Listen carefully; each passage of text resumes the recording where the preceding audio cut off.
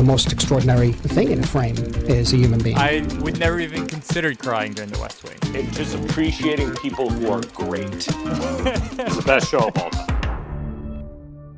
Welcome to our show. Each episode, we break down our thoughts on different movies and entertainment experiences. This week, we're talking about Oscar season movies and the Netflix movie Hillbilly Elegy. I'm Bob. I'm a videographer and a producer. My favorite movie for this time of year is actually Love Actually. And currently, I'm watching Auntie Donna's House, which is kind of fun. Wow, what a ringing endorsement. Kind of fun. My name is Aaron. I'm an actor. I'm a director. I'm a producer. I'm an acting coach. My favorite holiday movie is A Christmas Story. And I'm currently watching The Crown right now, the new season. So, not to derail the conversation, but I've never talked to somebody whose favorite holiday movie is actually A Christmas Story. Can you give me just the one thing that draws you back to it each year? Probably the lamp of the stripper leg. And secondly, I'm Jewish, so Chinese food on Christmas is it. And it's funny that you say those things because those are literally the two things I think about first when I think about the movie. There's actually a house up the street that has the leg lamp in the window, and I'm like, ooh, deep cut. Yeah, way to Great. go. Awesome. I would go up and knock on their door and be like, can we just have a drink and talk? So we're talking about Oscar movies. I think what's most interesting to me is the way I enjoyed this type of like season when these big movies come out, these prestige films come out, the way they're released. Do you want to share how you usually enjoy movies this season? Like, what is your routine? Where do you see them? That sort of thing. Well, I think it's really changed over the last couple of years. Is streaming has become more prevalent and almost better than film as far as episodics. But we're both in SAG and going to the screenings and the Q&A with actors and directors I typically like to do. And that's how I try to see everything. And if it's a film I'm really moved by and love, then I try to give my money and go see it again in the theater and pay for it. Do you have a favorite movie you've seen through a SAG screening? Probably The Revenant, which seeing it in a theater was great because when Leo would get cold, you would see people in the theater actually like put on their jackets, like the effect. And then the Q&A was amazing. And it's the only time I've ever met Leonardo DiCaprio. And I've met like a bunch of athletes and actors, and I'm never starstruck. And I met him, and I was like, ugh. And he's Did we go to handsome. that same screening? No, well, I did not go with you. Okay. I went to one that had him and Inarritu both being interviewed. Mm-hmm. That was, I'd say, the most, just like you said, that's the most fanboy movie experience I've ever had. I was just so excited to see him there, like in person. It was the larger than life experience. The couple things I found super interesting when I went about that, the Revenant Q&A with the whole cast and crew, Leonardo DiCaprio had private security, like 6 guys in a rotation with earpieces setting up a perimeter around him. And I'm like, wow, that's not off-duty LAPD. He has like real security. And then Tom Hardy wasn't able to attend. And when they announced that, literally every woman in the audience gasped. They were like, oh. And another interesting thing is so many of the cast, they each talked, oh my God, working with Leo and what an honor. And at one point in the interview, he kind of covered his mic and he whispered to everyone. And then they never thanked him again or said how great it was. And I think he said, like, guys, we're all in it together and we made a film together. And I thought it was pretty cool. He was quarterbacking. So, real quick, your comment about Tom Hardy, the women swooning when he wasn't going to be there, that reminds me of the most embarrassing thing I've ever seen at one of these SAG screenings, which was for The Danish Girl. And in the middle of the Q&A session, which they didn't curate for some reason, uh, one of the people stands up and is like, "Okay, Eddie Redmayne, I just want to say, your dick is really huge and looked really good." There's like a cutaway in the movie of him like kind of holding his dick. The response from him was like he obviously got a little flustered. It was a little weird. People in the audience looked at each other and were like, "She should be kicked out. She should be kicked out right now." People in the audience were so embarrassed for that. I think that's because if I see the same thing. These things are such a treat when you get to really talk about the movie, because these aren't like variety screenings. These are like usually the artist talking in depth about the process of making a film. And then when you get someone that kind of derails it like that, it kind of ruins it for everybody.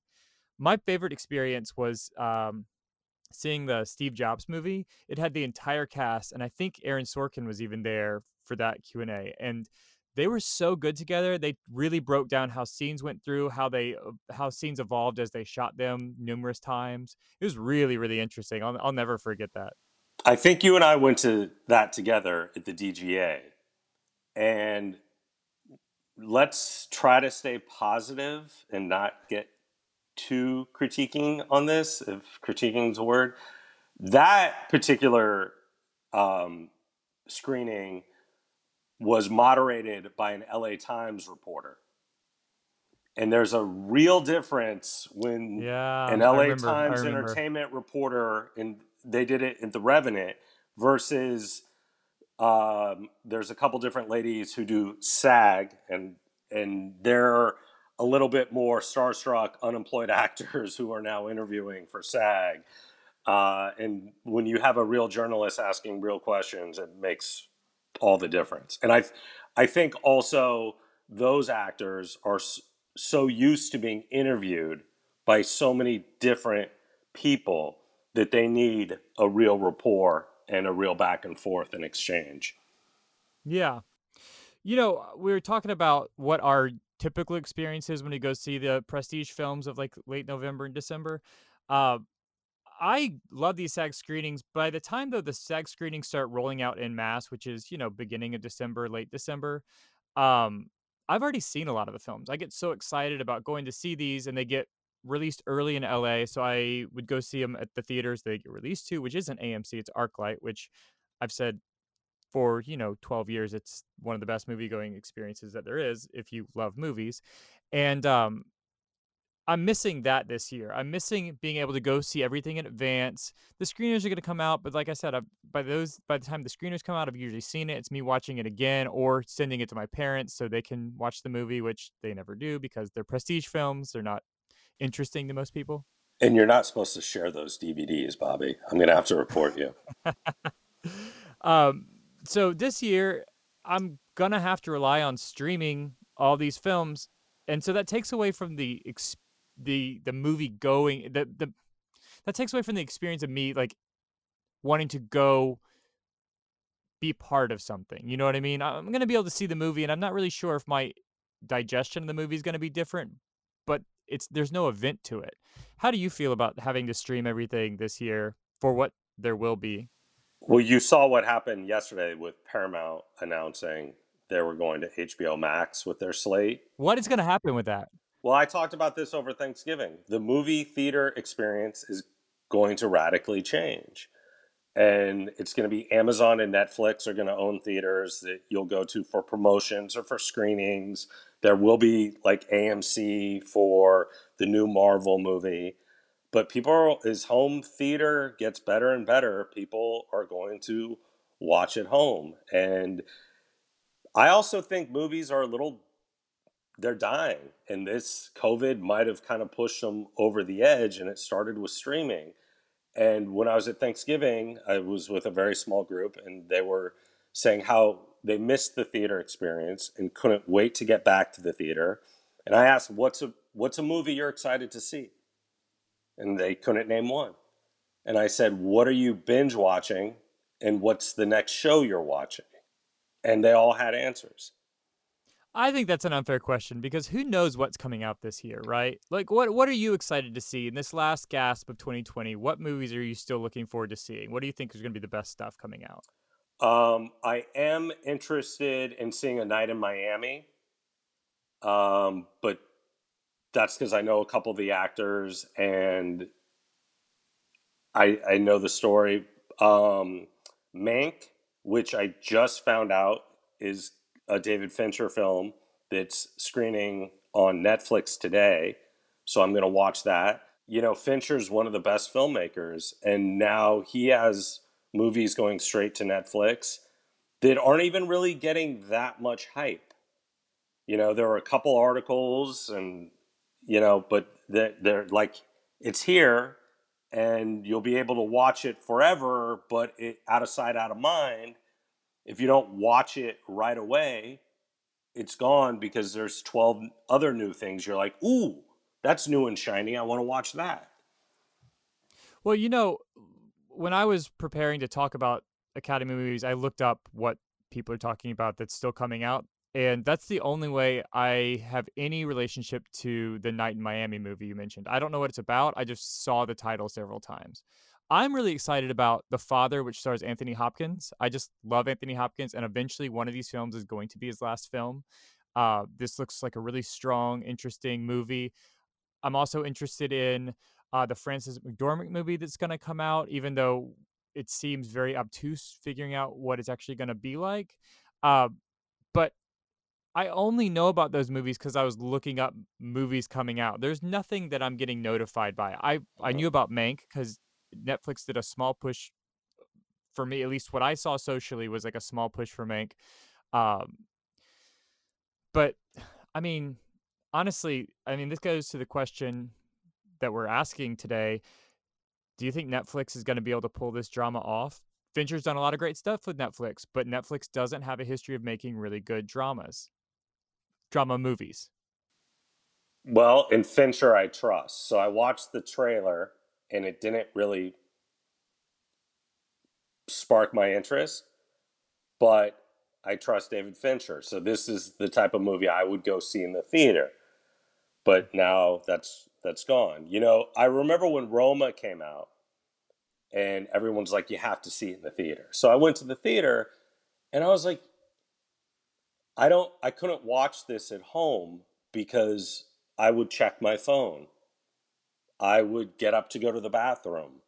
I would get a phone call, hit pause, maybe watch it in two different seatings.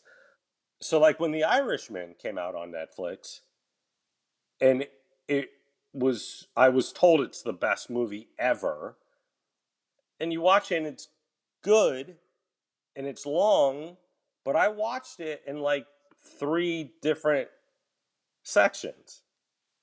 You know, so I really think the Crown and Queen's Gambit and these shows that are so good, Succession, which is not a binge show, it's the new cinema.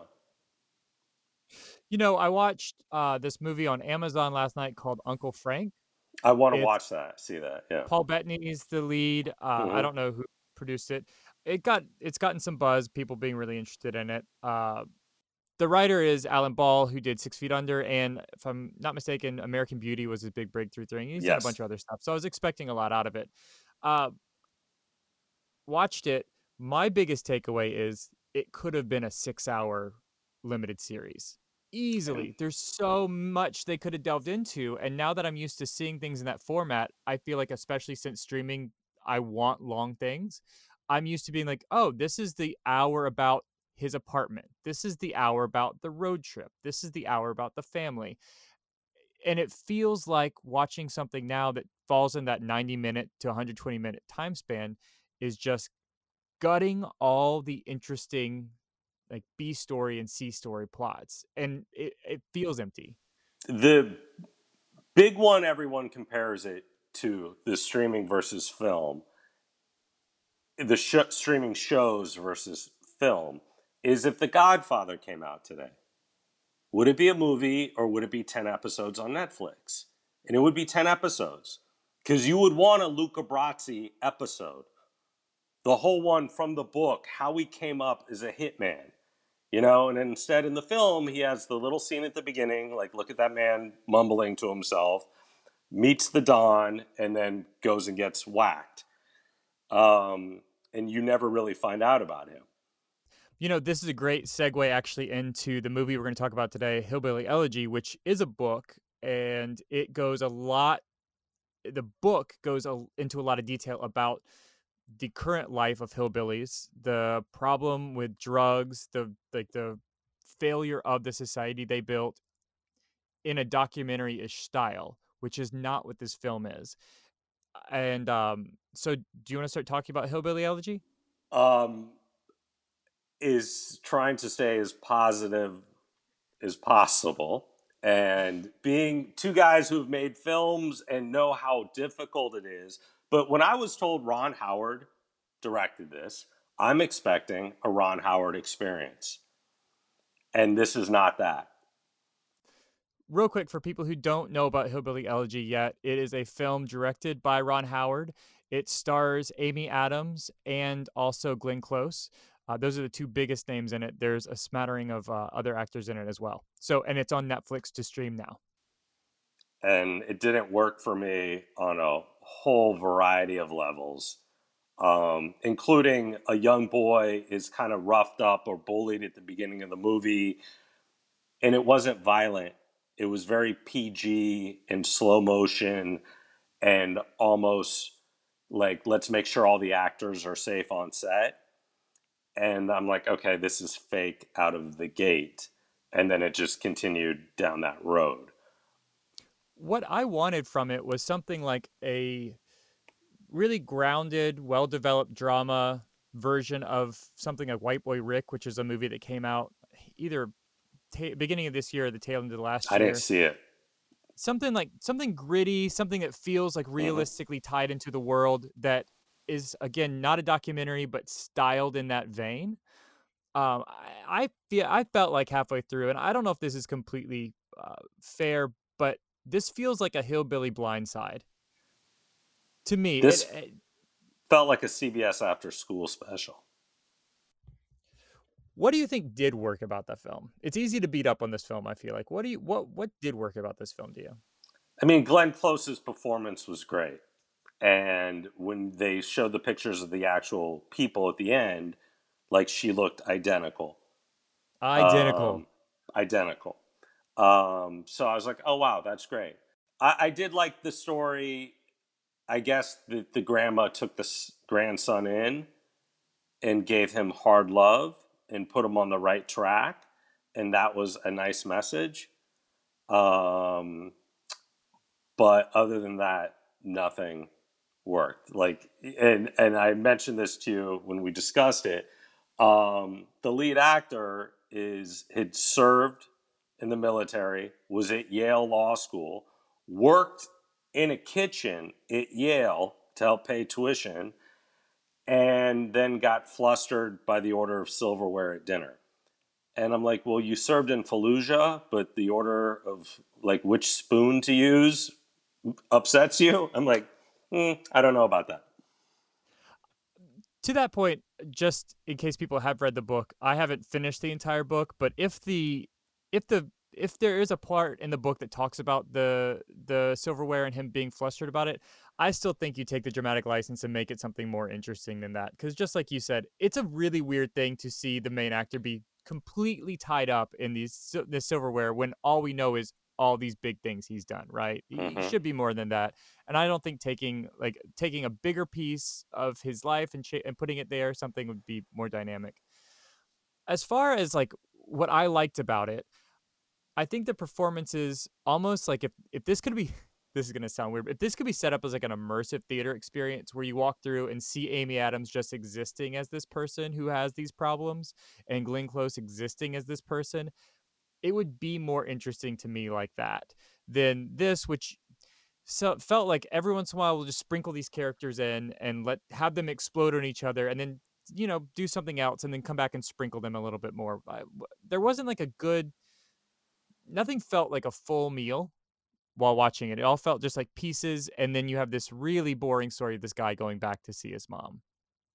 And like you said, super PG. I mean, the book really heavily references drugs, and you see Amy Adams shoot up in like the last, I don't know, 30 seconds, 5 minutes. And she does take drugs, and she gets, loses her nurse's license. But there were things like, his credit card was maxed out to get gas, but then he could afford the thousands of dollars to check her into rehab. Okay, these are just common sense things that really bother me. When he was getting gas, he told his girlfriend he thinks he's in New Jersey. Like, I'm pretty sure he would know, like, if he's driving from Yale, from Connecticut to Kentucky, he would know, or Ohio, I guess. He would know where he's driving. So, what do you think? Scale of 1 to 10, what would you give this movie? I would say for me, it's probably a 3. I'd Maybe say not even that. 2. I mean, The reason I wanted to talk about this movie this week was because I was excited about it before I watched it, and I thought this was kind of the first of the major movies that were going to be in Oscar contention that are getting released during this time period. I know people are talking about movies from now February and March as being Oscar contenders, but like specifically movies released right now, that's what they're thinking about. I don't think this movie has a chance to win an Oscar unless it's something like sound design or something. What do you think? Glenn Close could win an Oscar for Best Supporting Actors. But other than that, it's just not great. Yeah. And I'm disappointed because it's a Ron Howard film. And he's one of those guys, like I was talking about Fincher, one of those people, when they make a movie, I go see it based on their Yeah. name. Kind of like if Tom Brady's playing, I'm going to watch the football game, even if I have no interest, to watch one of the greats. And this wasn't great. So before we go, what do you think makes a good Oscar film? Like, what do you look for when you're looking for an Oscar film? I realize it's probably something along most people would say something along the lines of great acting, great script, blah, blah, blah. But what attracts you to an Oscar film if you just know the trailer or if you just have some friends that are in it? Like what do you think makes a good film? Well, I think it's at the end. When a movie ends and no one moves in the theater, that's when you know it's a good film. There's a great story by Jerry Weintraub, the producer who wrote the great book, You'll Know I'm Dead When I'm Stop Talking. He produced Karate Kid. And they had screened it in Van Nuys with the questionnaires after. And it tested very poorly. And they're like, wow, this is not going to be a successful film. And he walked out in the parking lot at 11 o'clock at night, and all the kids were in the parking lot who had seen the movie doing the kick, like the bird kick on one leg. And he's like, oh, we have a hit. You know, when it changed the zeitgeist, when something becomes a saying, I'll be back. Like, is Terminator the best movie ever? It's a pretty great movie, but it changes people. And the movies coming out now, I don't find people discussing them as they do with shows. The Crown, Mindhunter, Succession. Mine are so good. You know, and I think, and whether that's because more money is being funneled in to those shows and the creators of the show don't have a studio really to report to, they can kind of go, you know, if Amazon gives you money to go make a movie, they're letting you go make a movie.